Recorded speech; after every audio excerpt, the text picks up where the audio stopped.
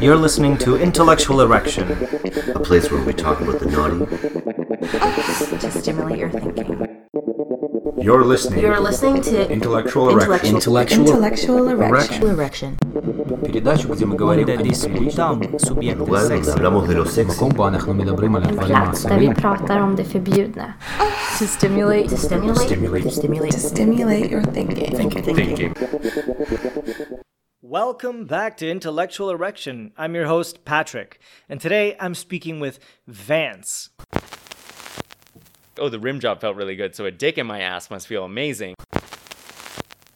We're going to be talking about a lot of things to do with sex work, from creating porn to go-go dancing, burlesque, to full-service sex work, all from the perspective of a gay yoga teacher. So there's quite a bit in here that hasn't been explored before on the show. We're going to be talking about how cruising happens in the gay community versus the straight community, and the things that kind of interlace sex work and yoga. There's some very interesting content here, so pay attention. And I just want to take this time to say, since we're all quarantined, we're all hopefully staying at home, this is a great time to support sex workers who are out of work and do not have employment insurance and likely won't qualify for the COVID relief fund, but they are putting their work out there online, on OnlyFans, on ManyVids, on any of the sites available to them. So if you have a favorite sex worker, you'll likely find them on Twitter and links to their content online. This is a great time to go support them and buy their content. The other thing I wanted to mention is, seeing that we're going through these times of isolation and social distancing, I'm not able to do my in-person interviews anymore. I have one more in my backlog, but after this, we're going to have to get creative. So one of the things that I'd like to do is get any listeners out there who are interested in having their sexy stories published in an episode anonymously to please send me a recording of whatever amazing sex story you have, sexy, wild, outrageous story that you might have. You can record it on your phone. The quality is actually pretty good. Just leave a little bit of silence at the beginning. Record the room tone so that I can edit it down, and I will compile an episode full of anonymous, sexy stories from the listeners. Send those files over to me at intellectualerection@gmail.com. You can either send the file. If it's too large, just send me a Google Drive or a Dropbox link, and I will get the file itself and put it in an episode. I'm hoping for a lot of good content, and I know a lot of you have amazing stories. So please, please, please send it to me, and I will put something magical together. And as always, listen, subscribe, review, and most of all, enjoy. I'm sitting here today with Vance. Hi, Vance. Hey, how's it going? Good. It's good to have you here. Thanks. Before we get started, why don't you tell the listeners what it is that you do? Well, I'm pretty much a full-time yoga teacher. And in the last year, I became a burlesque performer, a go-go dancer. Yeah, those are the jobs that I'm doing right now. All right. So we're going to be talking a little bit about those intersections. But first, as always, the origin question. This is what I ask everybody who comes on the show. The first part of the origin question that I'm always curious about is, if you remember in childhood, the first time that you ever encountered sex or sexuality, and what that experience was like. It's funny because I have been thinking about this as we were about to have this conversation, but I don't remember an exact moment, but I do know that when I was really young, like 5, 4, whatever, 6, I definitely was already into sexuality. So like I just loved dirty words. I loved doing sexual things, but like being a kid, it was like pulling down my pants and mooning people and pulling out my dick. And so I did that all the time. I remember even we got a video camera when I was like 7. And like the first thing I decided to do with it was take all these videos of me just whipping my dick out. Like, and so, yeah, I was always into sex in a way. Like even when I was a kid, it just was, I guess was still fascinated by it. I thought it was funny. I liked what I recognized even when I was a kid is that I realized I could get people's attention by using my sexuality. It made people, it either offended people or it made them give attention to me, right? And so I think I learned that when I was a kid too, that I was like, oh, there's something in this that like if I do these things, I get a lot of attention. People notice me. So that was a good way to weed people out. You're like, the ones that give me attention, I like you. The ones that are offended, not interested anyway. Well, I think I like that too, because even when I was in like middle school, I remember doing, there was a few things that I did that I got in trouble for. I got suspended a few times just for doing sexual things. Like I did this report and it was like a news report that we had to present to the class and I made it all dirty words. So like I was the newscaster. My name was Dick Cum and the the whole weather it was my friend Jessica doing the weather and she was talking about how like everything was like, oh, the temperature is rising, spring is coming, the snow is getting wet and sticky, and so like everything was dirty and I ended up getting suspended for it. But again, I was like, I got a thrill out of doing that. So even I was just always like that and realized that, you know, I was always like, oh, I could get attention for this. People notice me. And so I just kind of kept doing it. It sounds like as a kid, you wanted to express yourself sexually in whatever way that you could for attention and entertainment and own it and the power. And now you're at a place where you've been able to do that. I guess recently? How long has it been? Yeah. If you don't mind, I'll tell you a little bit about my journey in the last year or how I got into this. Oh, yeah. Well, this is the second part of the origin question. Oh, okay. So the first part is really like where you first encountered sex or sexuality. Usually I get something on like somebody saw something on TV or a magazine and they're like, what is this? And it felt inappropriate. Because I'm always curious about those instances. Yeah. And like, where did you first, how did sex ever first come into your brain? I will say the one last thing about being a teenager that the other person that I admire for using their sexuality is Madonna. And the big moment was that completely shifted me was that I found out about Madonna's erotica album and her sex book that she made. Do you know that book? No. Oh, so Why oh my do I god! not So know? it's called Sex, and it was this book by a photographer, Stephen Meisel, and it's really good. And it's all these photos, really provocative photos of sexuality. So Madonna is completely naked in it. Everyone's naked in it, but there's like, I mean, it's so great because you open the book and it's the first line from erotica, which is like this whole thing of, I'll give you love, I'll hit you like a truck, I'll give you love, I'll teach you how to, and then you turn the page and it says, I'll teach you how to fuck, and it's her and this leather bondage stuff with like holes for the nipples and like the crotch is cut out and she's got her fingers in her pussy and other fingers in her mouth, and like, yeah, it's a really good book. But I remember seeing it too and being like, as an artist, I also was like, because you look at the book and it's sexy and it's hot, but there's photos, there's a whole series of photos with her with an older man, her with a younger guy, her with women, doing bondage. There's some stuff with Naomi Campbell, like threesome stuff. Gay men, there's a great photo of her, or a series of photos of her in this like evening gown, and all these gay men are on these leashes. And but I saw it, I was like, this is a full expression of sexuality. Like she's expressing like the wide range of fantasies that people might have. And some are really beautiful and some are really hot, some are really sexual, some are really funny.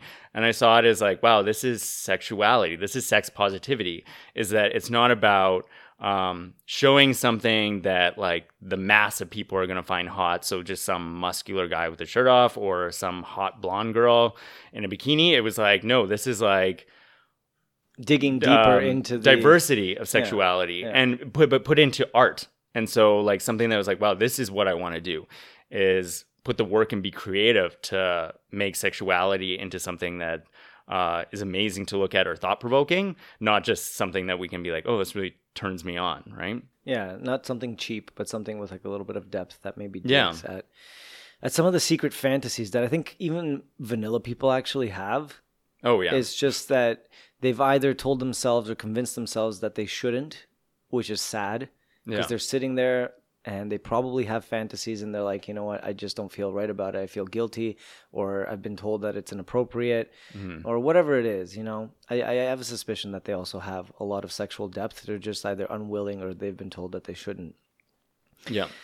So in your case, and the second part of the origin question would be, how did you get involved in the sex positive communities?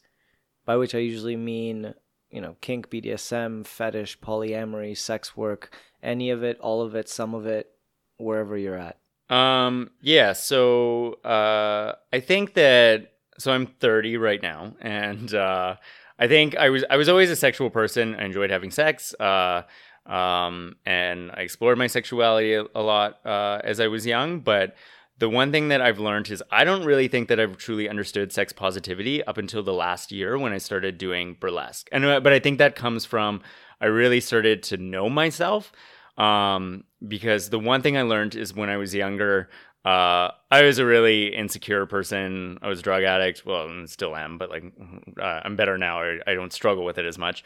But I mean, I was drunk all the time, and so like all the sex I was having, I was drunk. And so, but a lot of it was when I was having sex with guys was this need for validation. And so I was just like, oh, if this hot guy wants me, then I'm worthy of something. I'm important. I have value. And so I wasn't really, I think I was just doing what I thought other people expected me to do. And so not really thinking of like, what do I want? It just kind of was like, if I'm with a man and having sex with a man, then like someone wants me. So it made me feel good about myself. And so I, like looking back on that now, I'm like, that's not sex positivity. That's like not even valuing myself that I would have sex with people, because I would have sex with guys just because I thought if I didn't have sex with them, they wouldn't want to hang out with me. So it was like almost a tool to make people like me. And so I developed a lot of self-worth, which I still think I'm learning a lot about, to own my sexuality and not make it about other people.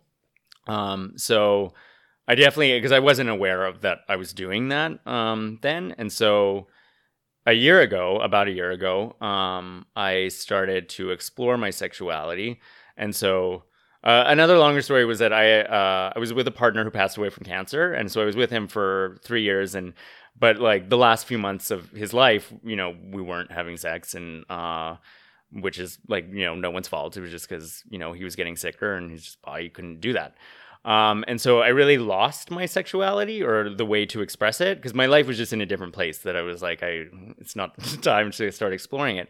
And so I went through this whole process with grieving too, that I was like, I don't know how to connect sexually with other men anymore. And so my therapist about a year ago, she taught me this really great thing about, you know, one, finding your edge, but also doing things that you know you can accomplish. So how I took that with my sexuality was that the idea of going to have sex with a man was like, okay, well, you need another person to do that. That's not something that you can set a goal out to do and accomplish, because like it's all up to the fact of having another person. So it was like, how can you express your sexuality without the help of anybody else? And so the first thing I did was I went to the men's room on Church Street. And so I just bought a dildo, and I was like, I'm just going to buy a sex toy. I'm going to go in there. And it was weird too about like going into a sex store when I was this, you know, before I was this really sexually provocative person. I was like, oh, I feel awkward about going into the sex store. Because like I haven't been like, because I felt so like I hadn't been in that space for a long time. And I was like, oh, they're going to, like, it was almost like I walked in being like, oh, they're going to know that I haven't had sex in like 6 months. Like, they're going to screen you at the door. Yeah. And then so. Oh, he looks hungry. Yeah. Yeah. And then so I did it. I was like, I bought this dildo, and that was the first thing. I was like, okay, well, I did that. I walked into that space of, you know, sex. I walked into that, got something for myself, and decided, I was like, well, I'm going to change my jerking off routine. I'm going to use this dildo now and just be able to like, oh, you know, I can pleasure myself. You know, I don't need another man to be able to do this. But then the other thing I learned from my therapist was that I had to, because it was also a time when I was sobering up. And so I was quitting drinking, drugs, everything. And I had to find something else that gave me a bit of a rush. And so I was like, oh, I'll start dancing. Like, I love dancing, always wanted to do it. And so I just started taking dance classes. And through that, this burlesque workshop came up for men. So it was boylesque. It was a beginner workshop for guys. And the only reason I had no idea, like I knew what burlesque was, but I didn't have any interest in it. And I was like, oh, the only reason why I wanted to do it was because at the end of the workshop, you got to be in a show. And I was like, oh, this is like, Who'd you do it with? So the teachers were Bon Bon Bombay and Newfound Lad. So Bon Bombay is a female drag performer. Does a really good job. She has a studio called Chez Bon Bon, if anyone wants to check her out. And Josh, Newfound Lad, is in boylesque. And so anyways, we did this workshop and I wanted to be in the show. And so I was like, oh, this is great. I'll be in a show. This will be like a bucket list thing. I love dancing. I've always wanted to perform on stage. This will be a chance to do that, right? And when I got into it and met the other people in this boylesque group, I realized that the diversity, because it was like burlesque for men, but there was trans people, non-binary people, and guys, and and then we had a female teacher. And so I was like, oh, this is like there's no label, like no one's saying like, oh, this is only for men, or it was like, no, this is just an accepting place where you can be who you are. And so that was the first thing that was like, oh, this is cool. Like, I feel like there's no rules here. Like, this is a great group of people. And then the other thing that Bon Bon taught me was that she said, when you're performing on stage, do what you want to do, not what the audience want or what you expect the audience wants.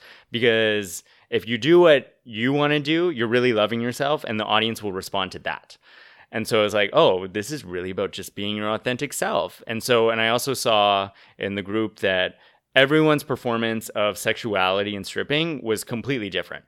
So some people did something that was funny. Some people did things that were really moving and touching. And, some things were just really sexy and hot. Some were a story. And I realized it was like, oh, everyone's sexuality is different. And it's about figuring out what your sexuality is, what turns you on and makes you who you are. And that to me is sex positivity. Is that it's because I also thought, to me, I think I had this idea of sex positivity as like, oh, I'm sex positive because I'll do anything and like, right. I'll fuck anybody and I'm crazy and like I'll be into any kink and try all these things. And I was like, oh, but again, I was doing all those things because I thought, oh, people will notice me more if I'm this crazy sex guy.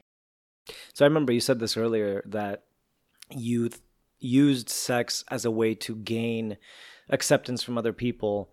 So you were trying to find an indirect path to your self-love through others, and you needed that validation. I'm going to sleep with this guy because that's how I'm going to measure my self-worth. If he finds me worthy, then I must be. So you needed your evidence. And then your therapist was saying, well, try to find your sexuality on your own. You branched out a little bit, got yourself a dildo, changed your routine.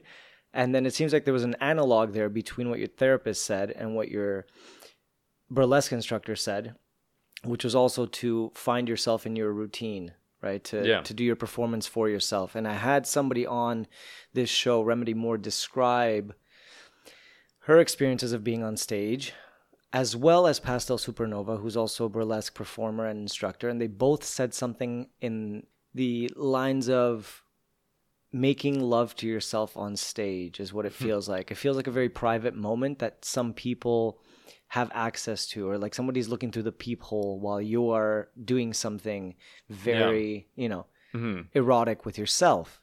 And they get to see this. And it's magic if you can hit that mental frame of just making love to yourself on stage. Yeah. So it sounds like you are appreciating the art of burlesque in much the same way. Oh, yeah. I mean, I think the other thing about it is that, burlesque is about body positivity, sex positivity, right? So it's for anybody. And so, like, it doesn't matter how big or small you are, whether you're a guy or girl, however you identify. Like, none of that matters. It's all about, like, you just got to strip. But it's about, like, it's a very vulnerable situation. And so, even the people that I met that were just starting out, when I was starting out, it's like, it's not like a bunch of people that are walking in there being like, I'm so hot that, like, I need to strip because I'm amazing at it. It's a bunch of people that are like, I need to do this for myself. Like, I need to have this vulnerable moment in front of, like, a room full of people. putting something together creatively and an expression of myself and be vulnerable up on stage, naked, and show everybody that I love myself and this is who I am. And so, and the other thing about it too is that, I think, you had mentioned the thing about, very vanilla people not being able to express their fantasies and stuff. And I think that we live in a culture where we also shame sex. And so with burlesque, though, it's a complete opposite that, you are applauded and cheered on for being sexual, whatever that is for you. And so, I mean, even for myself, it's like, that's the other thing about learning about authentic sexuality and when sexuality is coming from my ego. And so, because I'll be honest, like I will use my sexuality as a tool from my ego, which is like, oh, I'll get this attention, right? And people notice me. But then I also get a lot of shame of being like, oh, you're just showing off, or, you're just doing this to get attention. And for me, it's like, well, sometimes it can be a bit of that, but I also realize I'm like, no, this is like who I am and what I enjoy to do. And so with burlesque, you're going into a show on stage where like nobody's, well, I hope not, but like if you're going to a burlesque show, you're cheering the person on for being sexual, not judging them. And then I think the only reason why that people judge or have shame towards people is because they have that towards themselves, right? Because I think I learned that too, is that being comfortable with my sexuality, the only reason why I ever was uncomfortable with other people's sexuality was because I saw it and thought, oh, I wish I could do that. I wish I could be that out and open. And it's only hitting that nerve of being like, oh, it's triggering me feeling inadequate because they're being sexual and expressing it, and I'm not. And I want to be doing that too.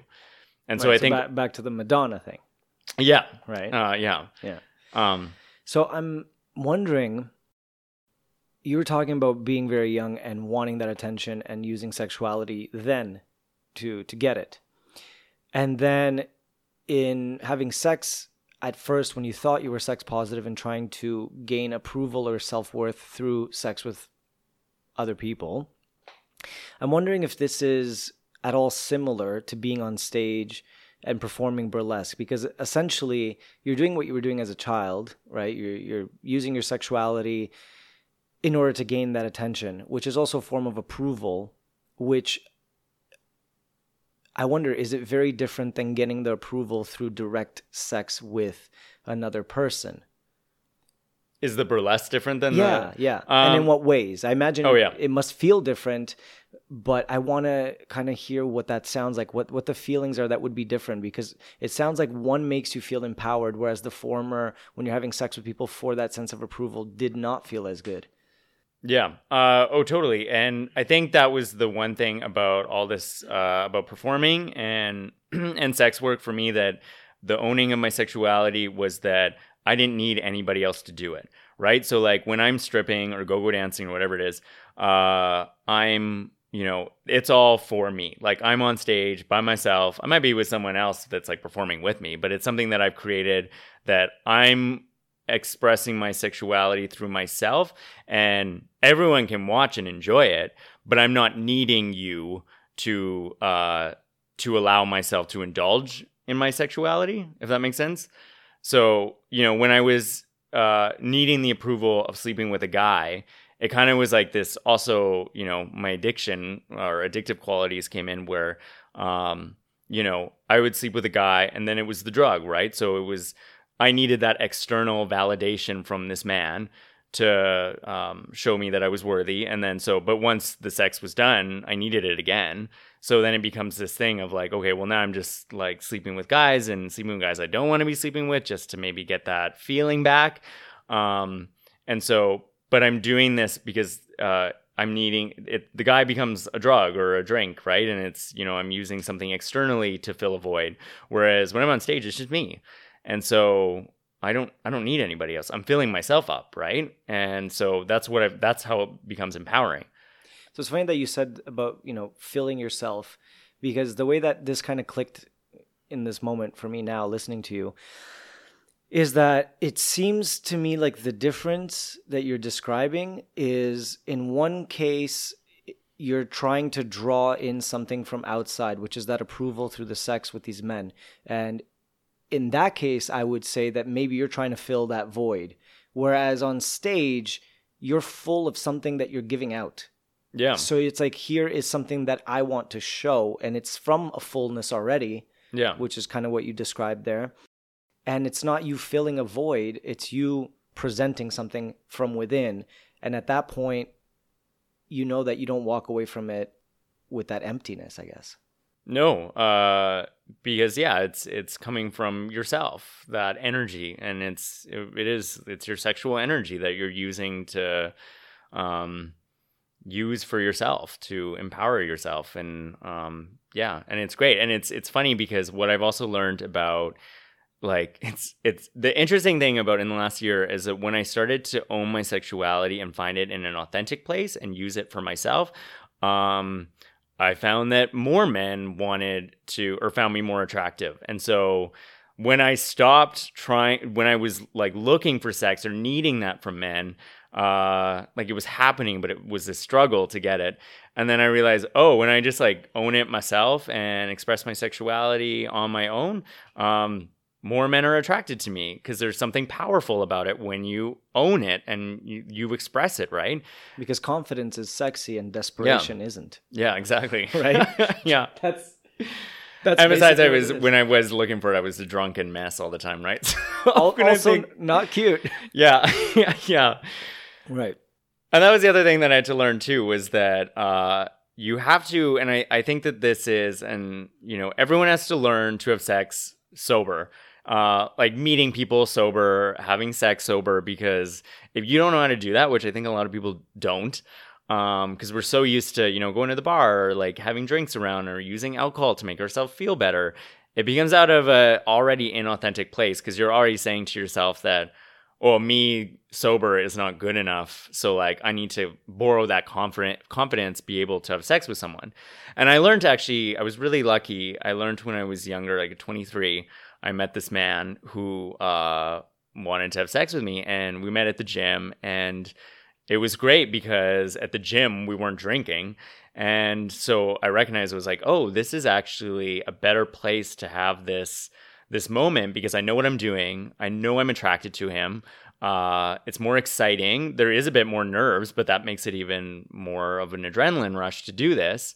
And so I learned, it was like, like expressing your sexuality sober is way better. Because you're way more in control. It definitely sounds healthier. Because I mean, if you can't do it sober, then I would question your reasons for doing it. Yeah. At that point.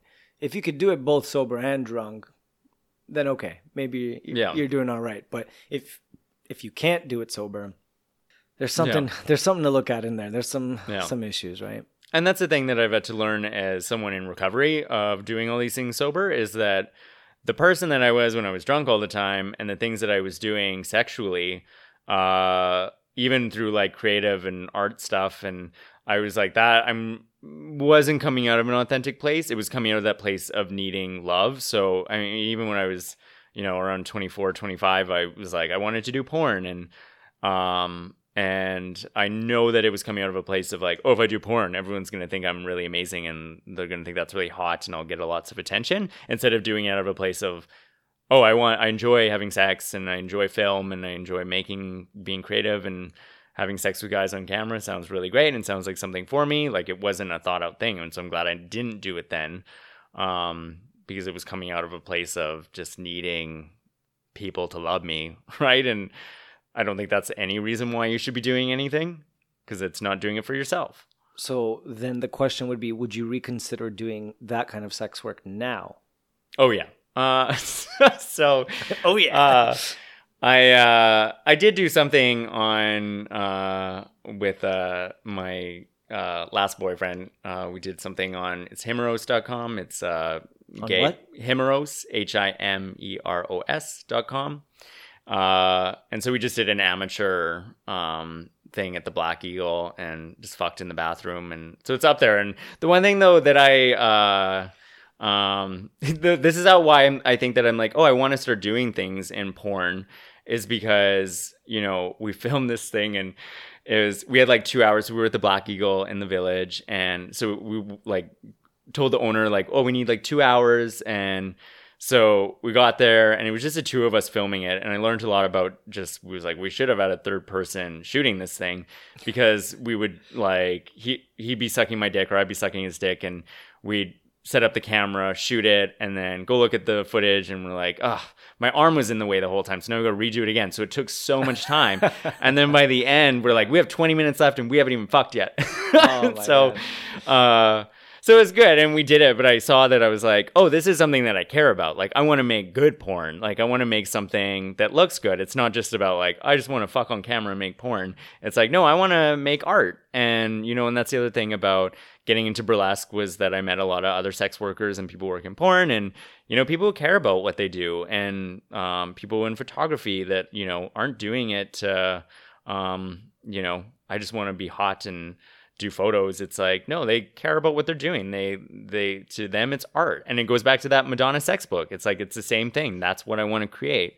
And if it's hot, turns people on, great. If it's beautiful, great. Whatever it might be to people, but I want to make art with sex. That's erotic art. Yeah, absolutely. I mean, that's, I think, a very healthy and creative angle to take on sex and sexuality, when applying it to burlesque, when applying it to porn, to any of this, because it does tap into that primal need in combination with your creativity to put together. So it's not just like, you whipping your dick out as a kid on camera, because that's the impulse, that's the urge, that's the instinct.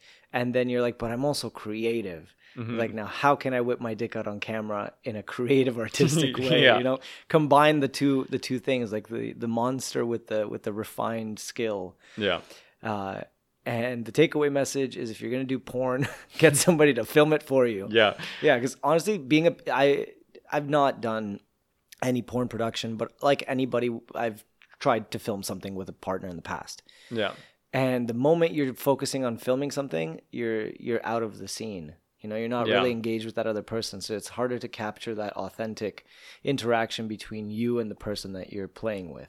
Well, I mean, even porn now is changing so much. And like, even OnlyFans is a thing that's really popular. And I think the reason why it's really popular, like, you know what OnlyFans is? Yes. Okay. So, so I think the reason why it's really popular is because it's way more genuine and realistic, because people are actually having sex and they're enjoying it. And it's way more amateur, but it's definitely not, because I think we as a culture, we're starting to look at porn, and we can still enjoy the fantasy of, the coach with the student or whatever it might be. And, but then we look at it and we're like, well, that's not what sex really looks like or what it's like. And, I think we've started to see, like, that's what's really cool about OnlyFans is that, and the cool thing about OnlyFans is that anybody can do it and everyone is interested. And so I think we're also starting to make a shift past this idea of, like, in porn that, it's the girl with the fake tits and the blonde hair, and it's, it's anybody, and it's any girl of any different size and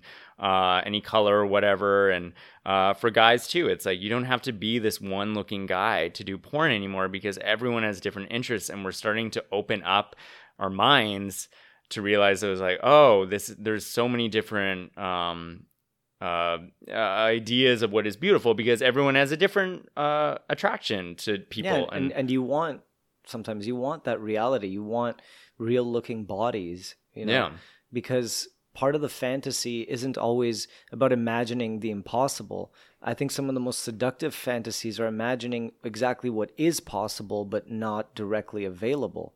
So it's not so much that, like, I want to see the teacher fucking the student scenario. It's I want to see someone that looks like my teacher, that looks in a, like in a very amateur scene where it makes it seem closer to the possibility that I have a fantasy about. Because if I'm fantasizing about one of my teachers and I'm like, I want to fuck this teacher, and I want to find maybe a porn that looks very similar to that, not this like high production value where it's clearly two very well-established porn stars getting into a scene in a classroom with nobody in it. Yeah. You know what I mean? Yeah. And then like all the props are fake and everything, like that chalkboard's never been touched. Yeah. Like, no, you want something that looks a little more real. And sometimes, and in fact, most of the time, that means real bodies, real people. And also knowing that they're real Yeah. is hot. It's a turn on. It's like, I know this person is a sexual being. And as perverted as I am, now I know that there's others like me out there. And they're all horny. Yeah. And that's the thing. It's that sparkle. You get to see, like, this person's horny, and I can tell because they're into it in a way that's not performative like some other porn that I've seen. Yeah. Yeah. And that's a cool thing too, is that meeting people that work in porn now, and I think I don't know, and I think there's a stigma on it too, but I think that's changing because of OnlyFans and even social media and what people, because anyone can post whatever they want now. That I've met people that work in porn and stuff, and it's they're my people, I guess. Like, I was like, oh, these are my types of people that that are open with their sexuality and sex positive, and and there's the shame around it is, I think, starting to disappear, especially with the queer community. I think more so. I don't know a lot about like straight porn or met as many people work in straight porn and know if it's any different or the same. Yeah, I mean, that's definitely something that I'm seeing. Of course, there's always little pockets of backlash from people that are still anti-porn. And I did an episode with Dr. Taylor Cahoot from Western University recently. Recently, it was many months ago, but on the podcast, he's a porn researcher, and we went into a lot of studies about porn and really a lot of the myths around it. So the more research, the more sex positivity, the more we can kind of get an understanding that this is not evil and it's not unhealthy. And we can, through that process, actually end up making better porn. That isn't just this like heteronormative and potentially sometimes, which it has been, abusive situations, because that was the worry, right? So now the more people that are consenting to it and wanting to do it, especially in these amateur scenarios, you're getting something that's real, you're getting something that's consensual, and you're getting something from somebody who wants to be there and do it, and they're not being coerced or they're not being manipulated from an early age to get into porn production. Whatever means of coercion seem to dissipate. Yeah. Right? But you said something, you're like, you don't know if this is like straight porn, which actually makes me think something I wanted to ask you earlier. You were talking about sex in the gay community and sleeping around and whatnot.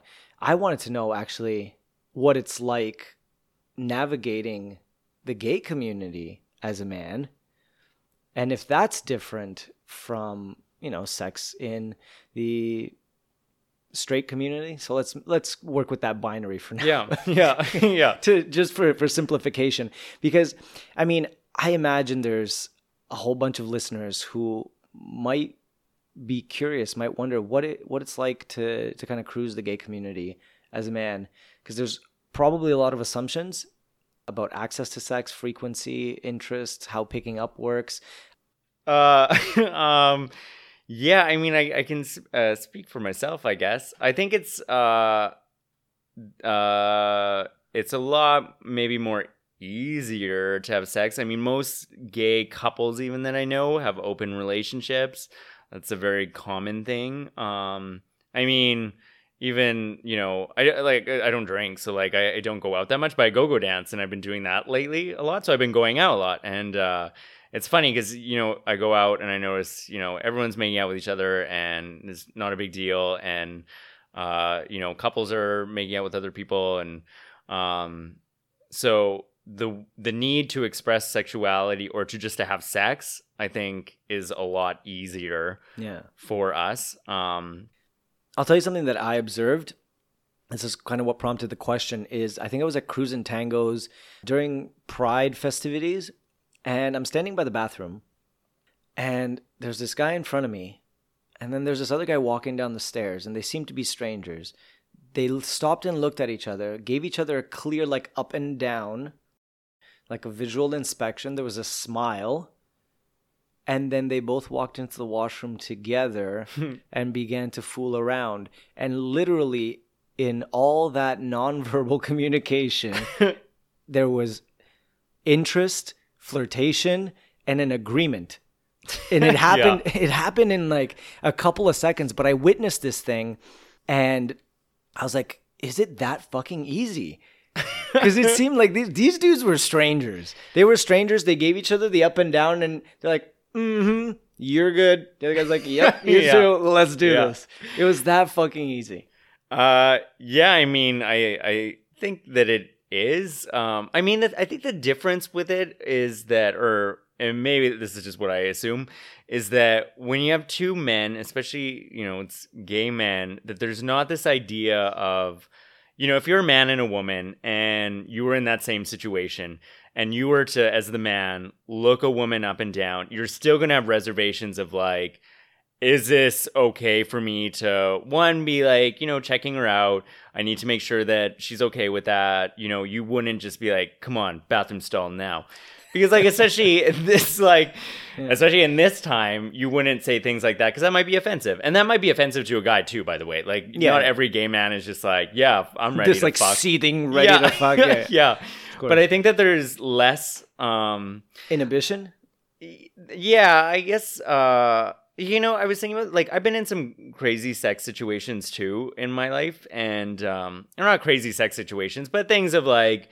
I didn't want to fuck that guy and ended up doing it anyways, or it was kind of weird and awkward, or like being hit on by someone where I didn't want to be hit on. And, and sometimes it can be uncomfortable, and I find that there is harassment. But I find that I think it's just because being a guy that even just my ideas of what is okay is almost, we're taught that, it's not harassment or anything. So you don't look at it like that, right? So... you could have that same situation and be like, oh, that made me uncomfortable. But I would just be like, whatever, like that happens. Or I would look at it in my mind and I would be like, oh, whatever. That was kind of hot that he liked me. And like, I wouldn't see it as like, oh, I wasn't really feeling like getting hit on. He made me uncomfortable and stuff. Because I think we're taught as guys not to, which is not a good thing. Right. It's just part of our, I guess it's part of our way of being gendered at some point where, our ways of communicating are going to be a little bit different. Yeah. So I wonder... And I will say that, like, to that, like, for myself, because, like, I enjoy sex, but what I've learned about myself is that all these things that I've learned is that I like to be in control. I like to have a connection with someone. It doesn't have to be this big emotional thing, but I like to at least meet the person before I fuck them. I'm not the type of person personally who would meet someone on an app and not even have a conversation and be like, come over and fuck. I need to at least have like a couple sentences in there to be like, okay, this is a decent person. And so that's just for me. And so there's nothing wrong if you are that type of person. But I do find that because I'll set my boundaries of being like, I don't want to, and because I've learned to move past from that person that was like, oh, I'll fuck him because he's going to hang out with me if I do. And learning to be like, I can say no if I'm not comfortable with this. That I do find that there are some guys that, will keep on harassing. And even if it's just on an app that are like continuously being like, hey, I really think you're hot. And I'm like, I'm not into it. And I've said that like 2 times before, and I don't know why you're still like trying. And it's becoming harassment. And on Instagram too, I find that's not different in the straight community. Yeah. Dudes are like that in the straight community. Yeah. So there's a definite parallel there. I mean, I do wonder if there's differences in the way that consent happens between like the gay, specifically men community versus, the, let's say, straight community, again, if we're looking at this binary. Yeah, I mean, I think that there, like I just said, I think there's the same issues of, not crossing boundaries and, and for myself, we all have to set boundaries and, we all have to know what's okay and what makes us comfortable or not. But I mean, it's like in your example of the 2 guys just looking each other up and down, that in that environment, but like that could happen at the grocery store, I think. But I don't know if it's just a thing. Like this is my theory of why gay men or gay people have a lot easier time with expressing their sexuality or having those situations happen is because, first of all, to be open with our sexuality, we have to go through this journey. Whereas like, straight people or whatever, don't have to ever go through this process of being like, what am I into? Like, I have to come out to everyone and tell them that I'm straight, and I have to, it's kind of like it's just always been what it is, and society tells you that this is what sex is, and so you kind of, I think, go with that. But as a gay person, I'm already pushing against what society expects by just being gay and liking men. So as soon as you get over that hump, you're like, oh, well. You're liberated. You're like, now I can talk. And so like, you kind of like, oh, well, everything else is kind of not so difficult that if I want to, fuck who I want or, look a guy up and down or I don't know. And I think there's also, and for myself, like before I came out, like it's a lot of energy to hold in, whether it's like just the shame, but just the sexual energy of not even being able to express it or even being in fear of, watching porn, like, because you don't want to even find out you're gay. It's one thing to be a 15-year-old kid and get caught watching straight porn, like, whatever. But, like, if you're a closeted gay kid, like, you're not going to be easily looking up gay porn and watching it because you're so scared that, like, your parents are going to see or something, and so they're going to find out that you're out. So, like, you just keep all that in. So I think that when you finally do come out, it's like this, oh my God, it's this release, and you're just like, oh my God, I just want to have sex all the time, or I want to experience my sexuality. At least that was for me. Yeah, because it sounds like a definitive sort of liberating moment where you get to finally do the thing that you've been wanting to do for a long time that maybe you weren't allowed or couldn't let yourself or whatever. Mm-hmm. And it's funny because I spoke to somebody recently on an episode. It's called Lance on bi/pansexual masculinity. And he talks about the coming out event, how that's not something that really happens for bi or pansexual men specifically, because there isn't such an event. It's not like you're coming out. It's that you're somewhere in the in-betweens. You're in this like weird gray zone. And there's an absence of that feeling of liberation because you don't get the event. And he recognizes both the struggle in it, because it is to come out. It still is like a super scary thing, and you're still living in a society that, as much as we've come to be accepting, there's still a lot of pushback and adversity. But they're on the other side of that. Especially, because I was going to forget. If the one thing about that, us with being bisexual and coming out, is that I think our problem with our society is that we don't believe bisexual people. Right. There's still a lot of like, oh, you're just gay, not out yet. That's part of it, right? That's part of being in that gray area, is that you don't really have something to come out as, because your identity is not really recognized as possible. Yeah. It's seen as dubious, right? So, and it's not as exciting to come out as bisexual. You're just like, oh, okay, you're bisexual, right? Yeah. So I think, recognizing both the adversity of coming out when you're part of the gay community, but also the liberation that comes with it. And it's something that he kind of expressed a little bit of remorse about. He's like, I want a little bit of that. Like, I want to have a coming out moment. I want to feel like I've done something liberating for myself, and I don't get that. Yeah. I guess that makes sense. Yeah. Because it is this huge thing for gay people. And then I think too, even, is the one thing I noticed with, gay men is that we still do this thing where we only hang out with the people like us. So like, you look at a group of gay men and it's like, there's not a bunch of like bisexual people and pansexual people and queer, trans people, and I think it's like changing, but like that's what I love about burlesque, is why the diversity of it, right? Because I feel like our lives are enriched so much and we learn so much from each other when we spend time with people who are different. Because like, even if I think about it, I'm like, I met bisexual people, but in my group circle of gay friends, I'm like, I can't name one right now that I know, or I know like a couple, but in my close group of friends that are gay. Okay, so we've talked about quite a bit.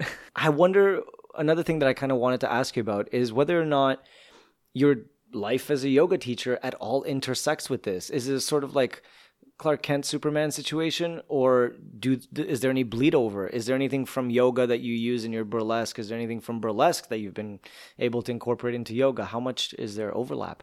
So that's kind of where I am right now with these things, because it does feel, I realize, the best way to describe it right now is that I'm very yin yang, because as a yoga teacher, I go into these classes and I'm teaching people about meditation and peace and love and calm and all this stuff. But then I do all this sex work, and, I do burlesque and I'm stripping and I'm starting to get into escorting. And so like when people find out that I do all this other stuff, that's like kind of a shock to them, right? Because they don't expect me to, because it feels like I'm a completely different person. And so that's what I've been trying to figure out is like, how do I fit the two together? But I think the thing that I'm learning is that it's all like, because the way I look at yoga and meditation, it's all about energy. It's all about calming the energy of your body. That's what meditation is. Breath is energy. It's about using the energy around you to manifest things in your life or to create calm or whatever it might be. And your sexual energy is energy as well. And so I've learned through this as, I'm using the energy of my sexuality to better my life and find more acceptance with it. And so through the burlesque and the go-go dancing and all that, that's for me. And I realized that that is something that fills me up, that I do for myself, that makes me happy, gives me joy. But the escorting has been interesting because that has been something that's not been about me. And it's been about the clients. And a lot of it is, and so like on my ad, it says that I'm a yoga teacher, right? So I get a lot of guys that are like, oh, we should do some yoga before. And so I'm like, okay.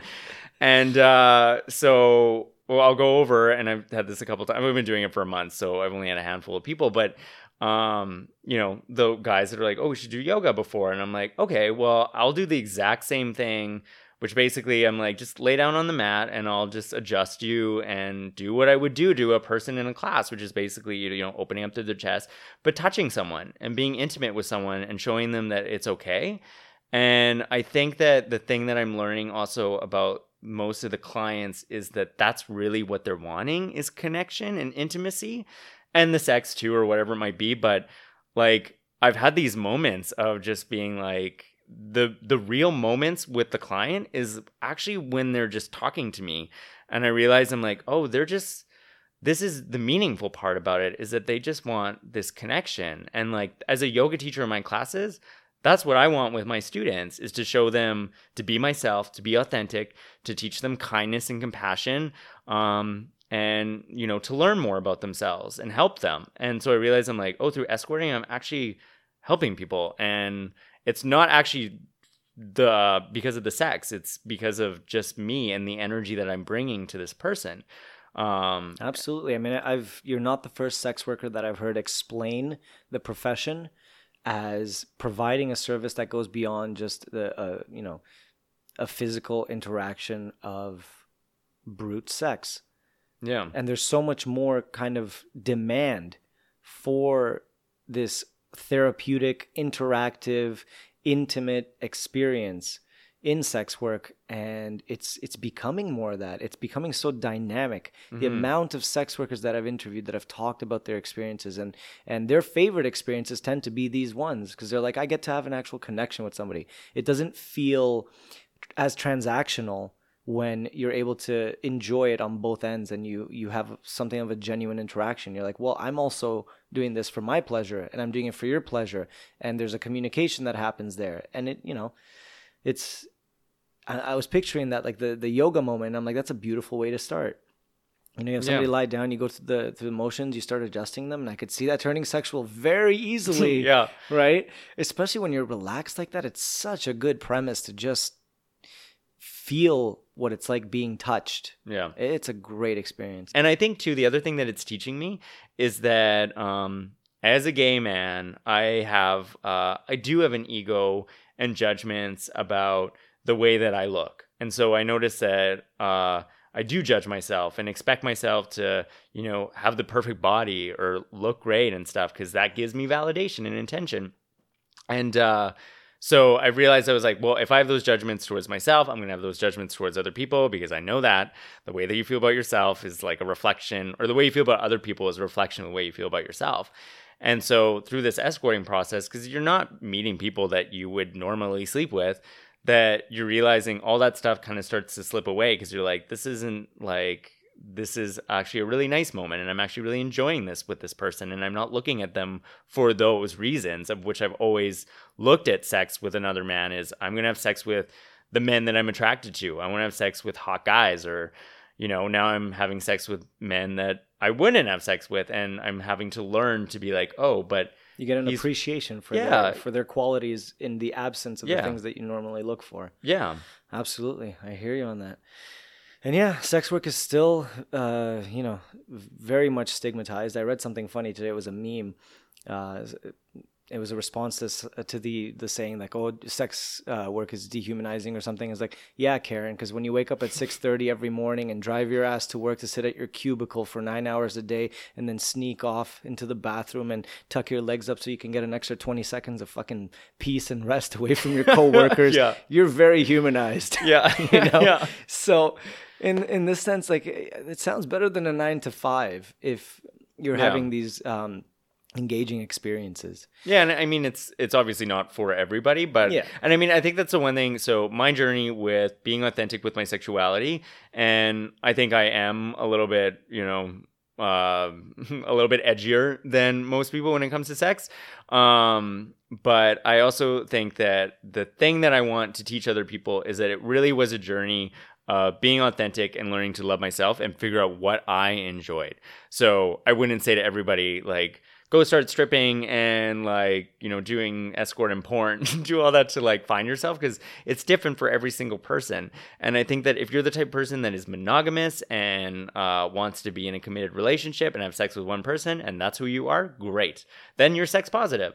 But don't judge other people for what they want to do, right? And so as long as I think if we can all figure out what makes us happy sexually, because I think that's the problem with all these, with all the stigma and the shame against, people who are sex workers or doing whatever or expressing their sexuality, is because there's a large amount of the people out there that are uncomfortable with expressing their own sexuality because we're not taught how to properly do it, or we're taught that we should be ashamed of it. So there's all these people walking around holding on to the shame of themselves, so they're shaming other people for it. Because when you start to own your sexuality and love yourself for it, you don't judge other people. And I've learned that too, that I was like, the only reason why I ever was judging other people was because I was jealous that I couldn't do it myself. Right, like you said earlier, with the body, the way you judge yourself is how you're going to judge other people. Yeah. Yeah, and I mean, this podcast I've always tried to make this podcast descriptive, not prescriptive. So in the sense that, my guests come here, they share their experiences, and they're not meant as advice. It's just meant to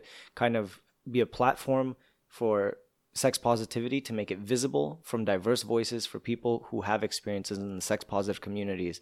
So yeah, you're right. It's not a matter of prescribing things for other people. It's a matter of describing our experiences from our lived experiences, and whoever this ends up helping, it'll end up helping by way of example. Like, here's somebody who's doing this, and that makes, and I've had so many people, message me, that made me feel really validated. And that's perfect. That's all that I think sex positivity needs to do is validate and build solidarity and get rid of that guilt and shame and stigma. So before I let you go, the last thing that I do on this show is I ask for a sexy, wild, outrageous story. Whatever you have, give it your best story. Okay.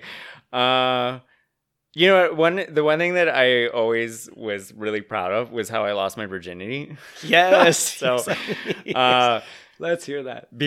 Which I thought was a total reflection of who I am as a person. But I was 16 and I was not out yet. And I was at a party, and it was two gay guys that owned the house that we were in. So I was really drunk, and the boyfriend comes up to me when I was leaving, and again, I'm not out. I've never even said the words I'm gay. And he comes up to me and he kisses me, and I was like, "Oh, what are you doing?" And he kisses me again, and I was like, "Oh, okay." And then he was like, "You should spend the night." And I was like, "Oh my God, I can't spend the night." And then he's like, I think he kissed me again. And then so I yelled to my friend. I was like, "Cheyenne, I think I'm going to spend the night." and then I was like, I was so nervous, and I was like, "We're just going to talk, right? We're just going to talk." And so I actually had a really lovely night with these two guys, and we ended up talking for the beginning part. And so we were just sitting downstairs and talking. And because I had never expressed any of these feelings, like, again, as I said, about holding all this stuff in, and I never said anything about being attracted to men. I never said the words even to myself. And so then the one guy's like, "Oh, oh, why don't we just go lay down in bed? We'll just go lay down and talk. It's a bit more comfy. And so I was like, okay. And so we went to lay down in bed and then continued to talk. And then it ended up turning into a threesome. And then the one thing though so this is the one thing about being gay and being young and coming out and having sex for the first time being gay, especially I'm from rural Saskatchewan. And so like having no idea of what gay sex was like or how to do it. Do you mean they don't teach that to you in school? Yeah. Yeah. Not in my school. Not in the country in Saskatchewan. And then, the one guy was rimming me and I was like, oh, this feels amazing. I was like, oh God, I guess it'd feel great if he fucked me. And so I was like, oh, I want you to fuck me. And even he was like, are you sure? Have you done this before? I was like, yeah. And then, and again, having no idea, just was like, oh, the rim job felt really good. So a dick in my ass must feel amazing. And so, so he fucked me and I had never felt so much pain in my life before. I was like, I could not handle it. And I was like, I can't do this. Because again, I had no idea like what I was supposed to do, how to do it or anything. And, but anyways, anal takes time. Yeah. Yeah. But anyways, so we had this threesome and, it was amazing because in the morning I woke up and it wasn't even until the morning I said the words. I was like, I'm gay. And I like said it for the first time. And, but it was, and to me, and the reason why I came out after that was because it was such a crazy night that like I never expected to happen. That was like, I have to tell people.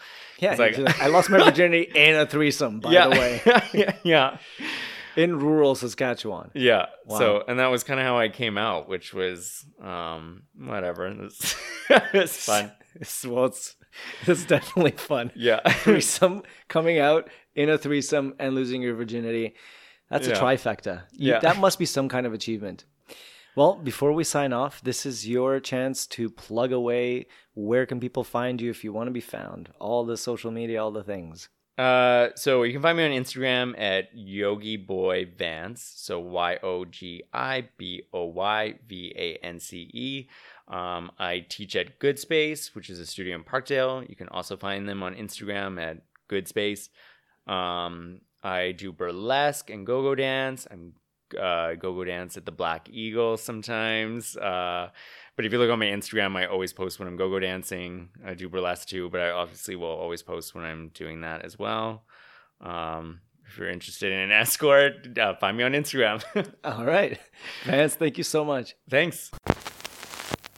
You're listening to Intellectual Erection, a place where we fuck. A place where we talk about the naughty to stimulate your thinking.